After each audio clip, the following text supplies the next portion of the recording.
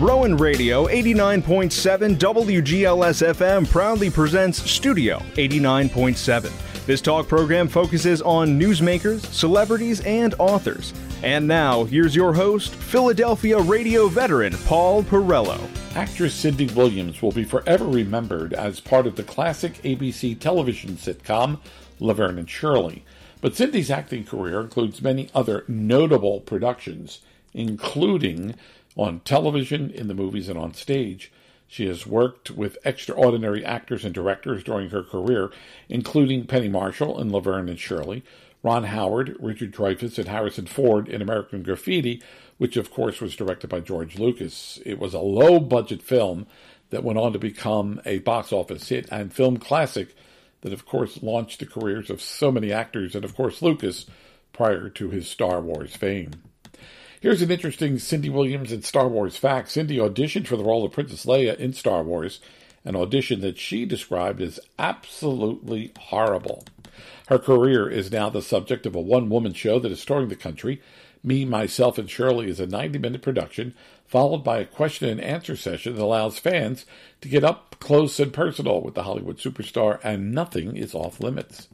Born in Van Nuys, California, Cindy became interested in acting during high school, and after graduation attended Los Angeles City College, where she majored in theater arts. And as often the case, when acting jobs didn't come her way, Cindy actually thought about walking away from acting and work instead as a waitress.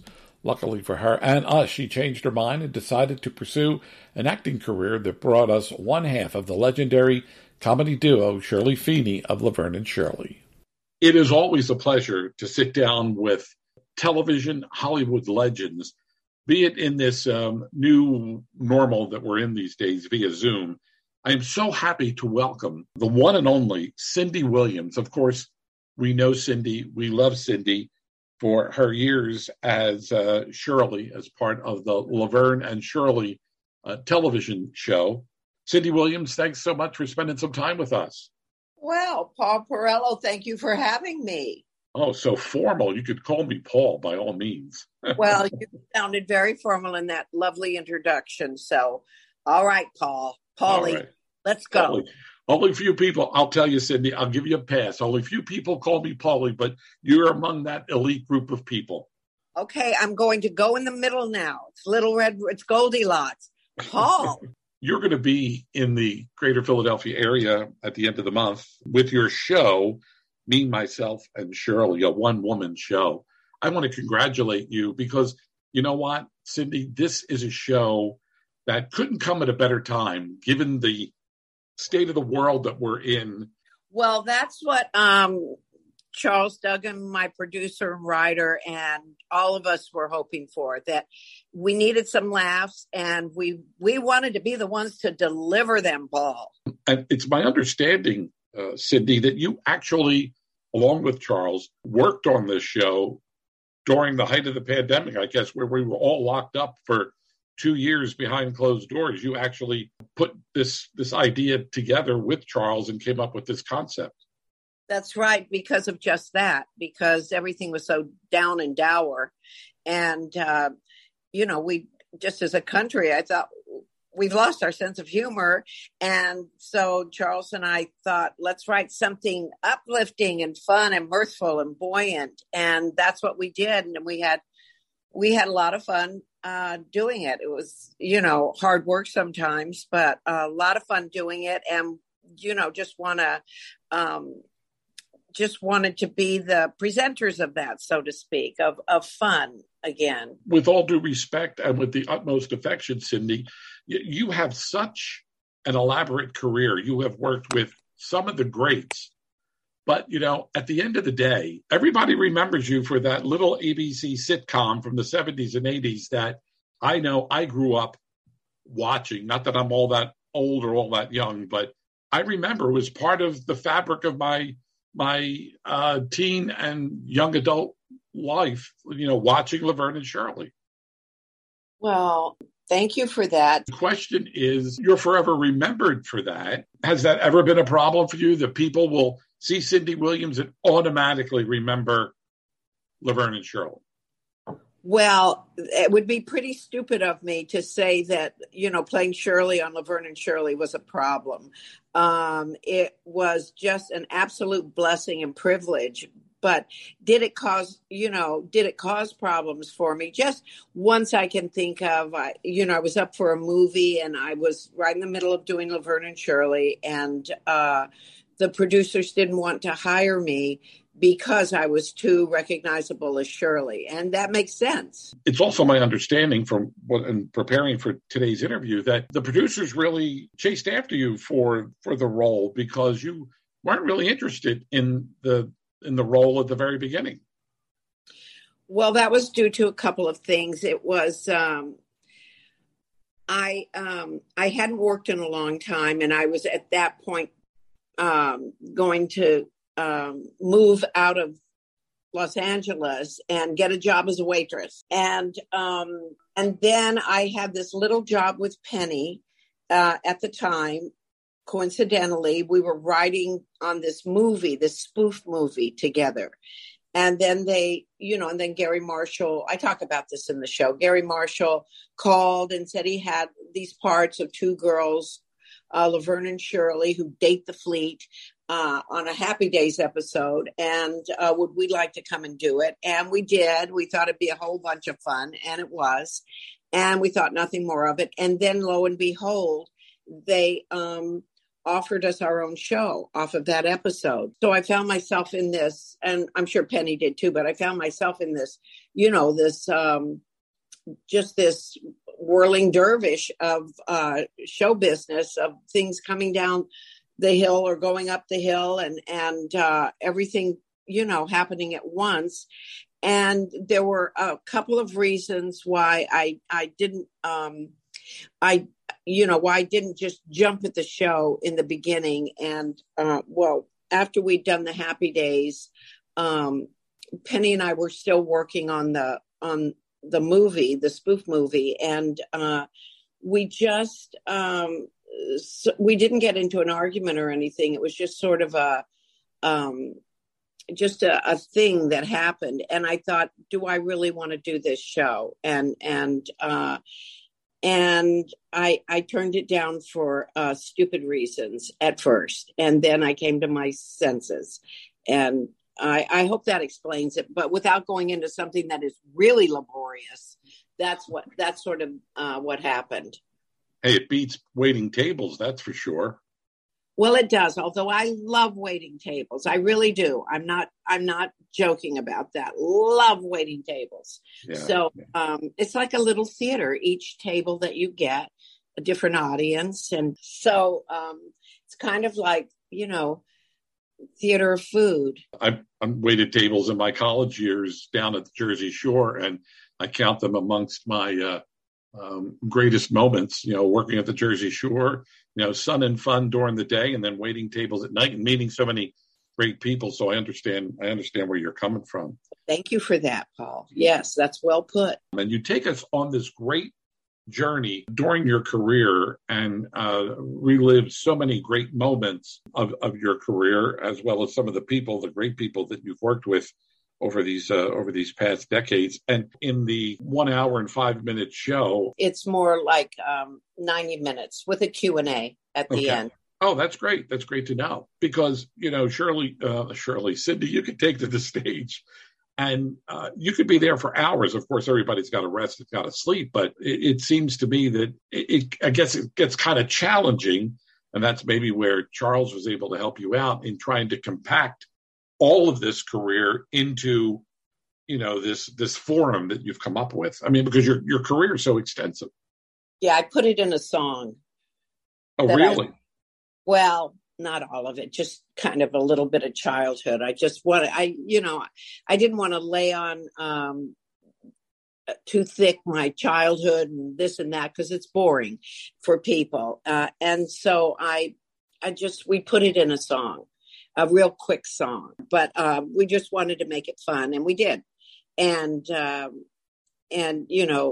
so then that just lets us go on to like wonderful film clip packages and wonderful fun stories that we've picked that we believe the audience will really, and the audience does respond to the story. So, I start off with a story about Liza Minnelli and Little Richard at the Coconut Grove. And Penny and I, coincidentally, when we were very, very young and didn't know each other, it's the first time we met, we were on double dates, and we saw this fabulous show with Liza Minnelli and Little Richard opening for her. And then it goes on from there, and our experience backstage with Little Richard.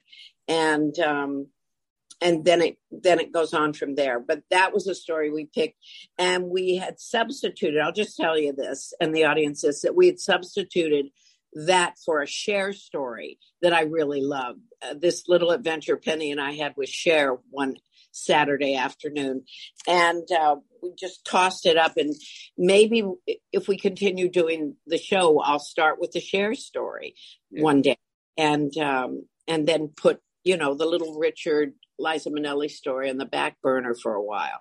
But it's just fun like that. It's like, remember that book when we were kids, Flip Flop Faces? Oh, yeah, absolutely. I called my show Flip Flop Faces, because you can interchange all these marvelous stories that I had the privilege of having this adventure, this fabulous Hollywood adventure that I wanted to take everybody on that ride with me.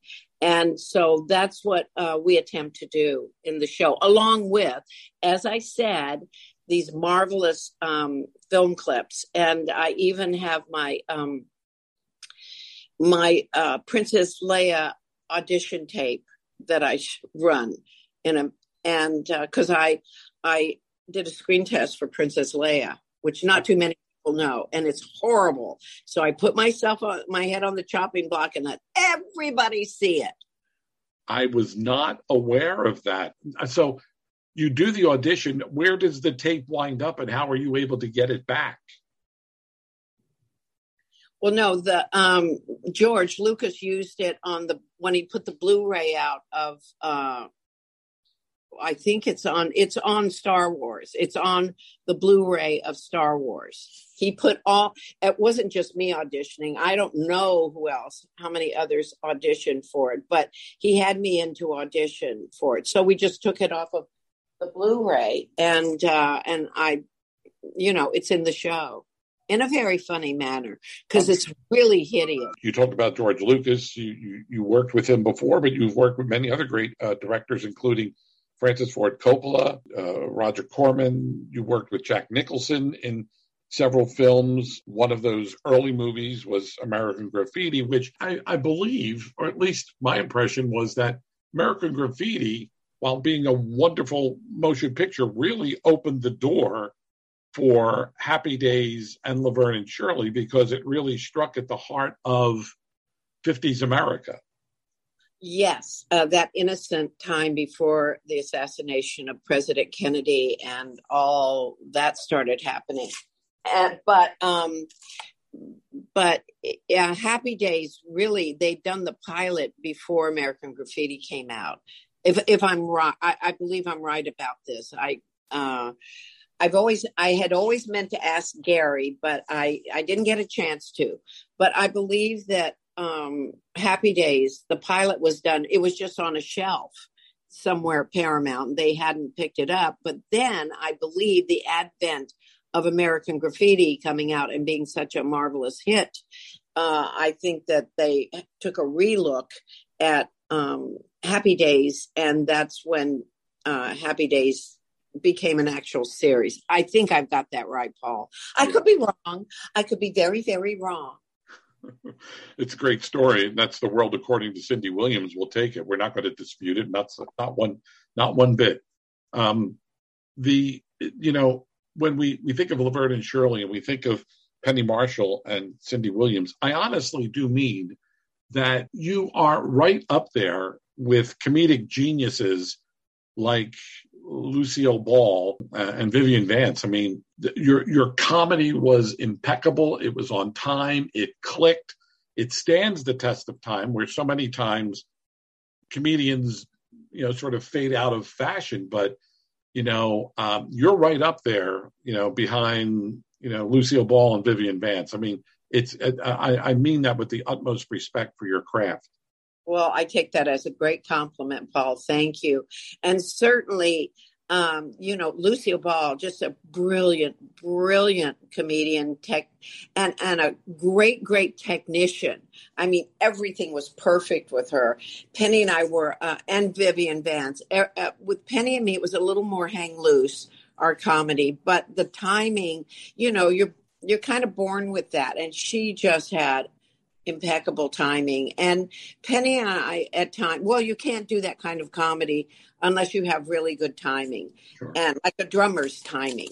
And so thank you for that. Thank you.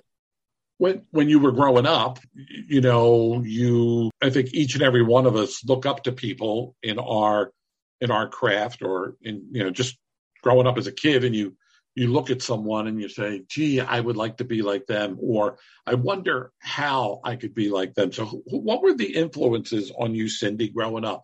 Those actors, actresses, comedians that sort of influenced you growing up? Well, Imogen Coca and Sid Caesar, they were the first.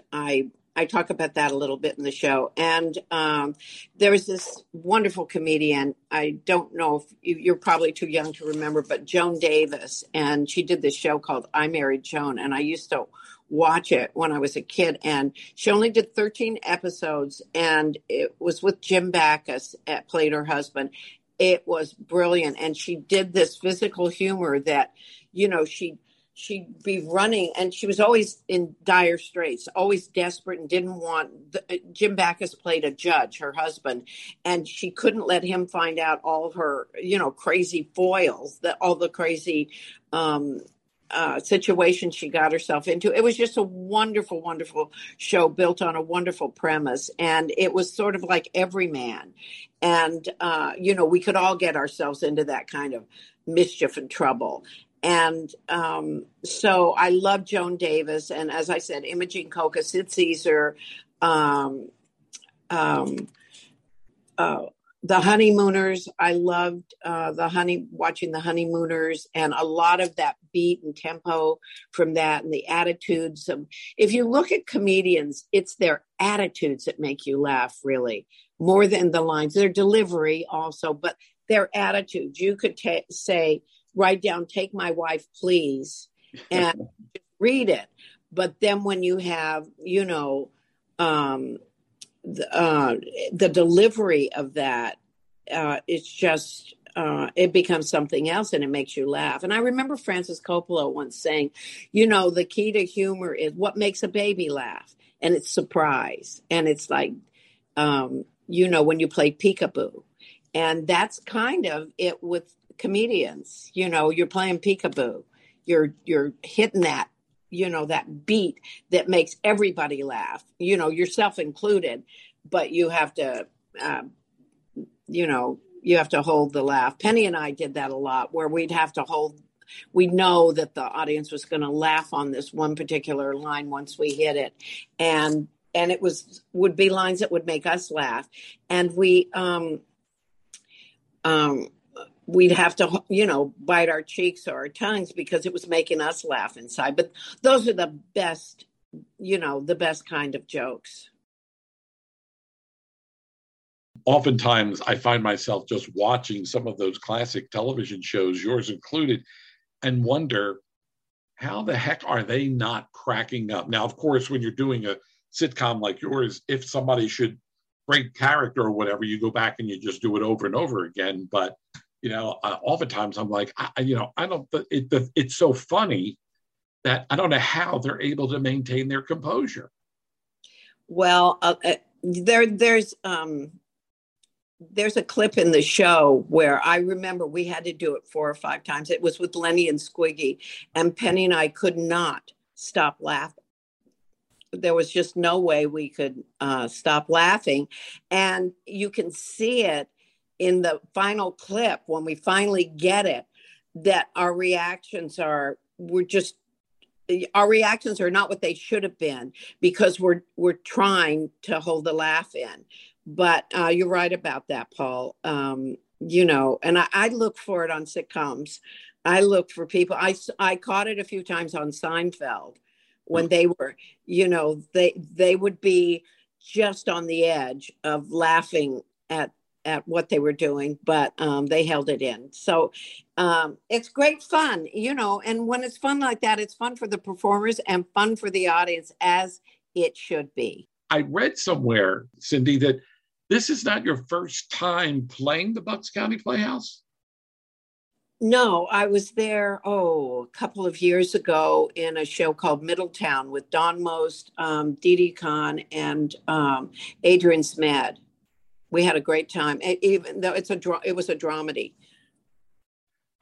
Ironically, I must have missed you on that tour because I had Adrian, Didi, and Don Most in studio for that show.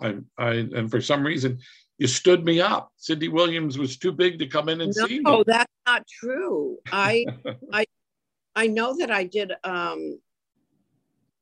a show in Philadelphia, but anyway, I can't imagine. They didn't invite me, Paul. You didn't invite me. That's true genius. They turn it around and they throw it right back at you. That is indeed true genius for sure. You say you do a Q&A at the end of the show. And so, here you are. First of all, you're performing in a one-woman show. You're out there on a tightrope without a safety net for the show, and it's all on you. And now you open it up to questions. And so people, because people are people, they'll throw anything at you. So have you had any embarrassing questions thrown at you, Cindy, during the Q&A? No, no one's asked me about any operations I might have had. No, nothing. But oddly enough, the first question is always, did you get hurt doing the show? And that's usually, we can count on it. It's the first or second question. So all of you out there who are intending on coming to see the show, you better not ask me that. I'll tell you right now, a few, but they're boring. They're boring injuries. I would have thought that maybe one of the few questions at the beginning might be, can you sing the opening lyrics to the show? To which part? 1, 2, 3, 4, 5, 6, 7, 8. Also, I do that in the show. I do that. Yes, we do that. We do that in the show. But yes, I can. That's the answer. And so I'll sing it for you, but I don't think we have time. And I know that you're on a pretty exhausting tour across the country with this show. How has the audience reaction been as they come out and see a true television and film legend? It's got to make you feel that even after all these years that Laverne and Shirley hasn't been on the air, you're still connecting with fans. Oh, it's just constant whistles, screams, and applause, Paul. It just doesn't end. It's been wonderful, actually. It's just been wonderful. People who, it's not like I did Silence of the Lambs. It's not that fan base. And these are all, fans and wonderful, wonderful people who come to just enjoy themselves. And, they love the show, and they come and they get to see the show again, or parts of the show again, and experience that again. And we all get to laugh together. So it's been marvelous. We lost Penny way too soon, as well as Gary. I remember interviewing Gary many, many years ago, and I did not realize that they were brother and sister. And I even think many people thought that they were married, but I never knew that they were brother and sister. But Penny was not only a brilliant comedic actress, as well as a director. And her brother likewise performed from time to time and was a wonderful director. It had to be wonderful to work with these two. Right. And you're right. People did think that they were married, which always just astounded me because, I knew them so well and I've known them so long that how could people think that they're married? Of course, they're brother and sister. But Gary's 17 years older than Penny, if that has, anything to do with it. But yeah, you're right. People thought that they didn't realize that they were brother and sister. A lot of people. One final question before I let you go. And, this sort of like asking, who's your favorite child? But what is that one moment, Cindy Williams, that is your best memory, your favorite memory of Laverne and Shirley? Oh, all of it. It's just, I couldn't pick one. It was just 7.5 years of utter laughter and fun with a few arguments in between, but it was just so much fun. I couldn't pick one. I really couldn't, Paul. And it's unfortunate that shows like Laverne and Shirley and Happy Days, they're on constant reruns, so we could find them somewhere out there on television or on the internet. But we don't see good, clean, wholesome comedy like that on TV today. No, well, we had a censor back in those days that kept us, within the lines, coloring within the lines. And that really helped the show to be just that. You don't have to do what I call crotch humor. You don't have to do that to make people laugh, because it's always nervous laughs. And and because we had a censor, it kept us just doing wonderful camp humor. And we had to really invent, and it made it so much more fun for us and for the audience like that it was sort of an across the boards family show and with innuendo. Yeah. And so it just made it a lot more fun to do that kind of show. And you don't have that today. People think they have to go to these extremes to entertain, and you don't. And sometimes nowadays I look at shows and I think people are laughing out of nervousness because it's not funny, but they think they should laugh here. And so they laugh like that, which is too bad. But, it'll come back round. Human nature, Paul, to laugh. And it's going to come back round. The L and the S that you wore, Laverne would wear the L and Shirley would wear the S. What was the reason behind those initials on their clothes? Well, Shirley didn't wear an S. Laverne wore the L, and Shirley, in the beginning, wardrobe gave me a sweater with an S on it, and I said, I don't think that Shirley would necessarily wear this. I don't know why, but I just didn't think that Shirley would wear that. And Penny heard that, and she goes, "I'll take an L." And the L came about. What a pleasure this has been for me to speak with you, Shirley. I keep saying Shirley Williams, but it's Cindy Williams. That's all right. I'll answer to that. I'm sure I'm not the only one that must make that mistake repeatedly, but this really has been a blast. And I thank you for your time. You've been so gracious with your time. And hopefully the next time you're around, we're going to make good on that slight of invitation when you were here last time, and have you in studio, Cindy, and we could talk face to face.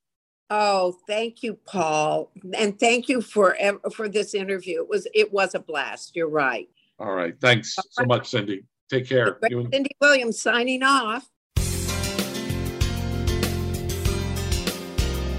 You've been listening to Studio 89.7, a monthly program that focuses on newsmakers, celebrities, and authors. Please tune in on the second Saturday of every month at 9 a.m. for another edition of Studio 89.7, only on Rowan Radio 89.7 WGLS FM.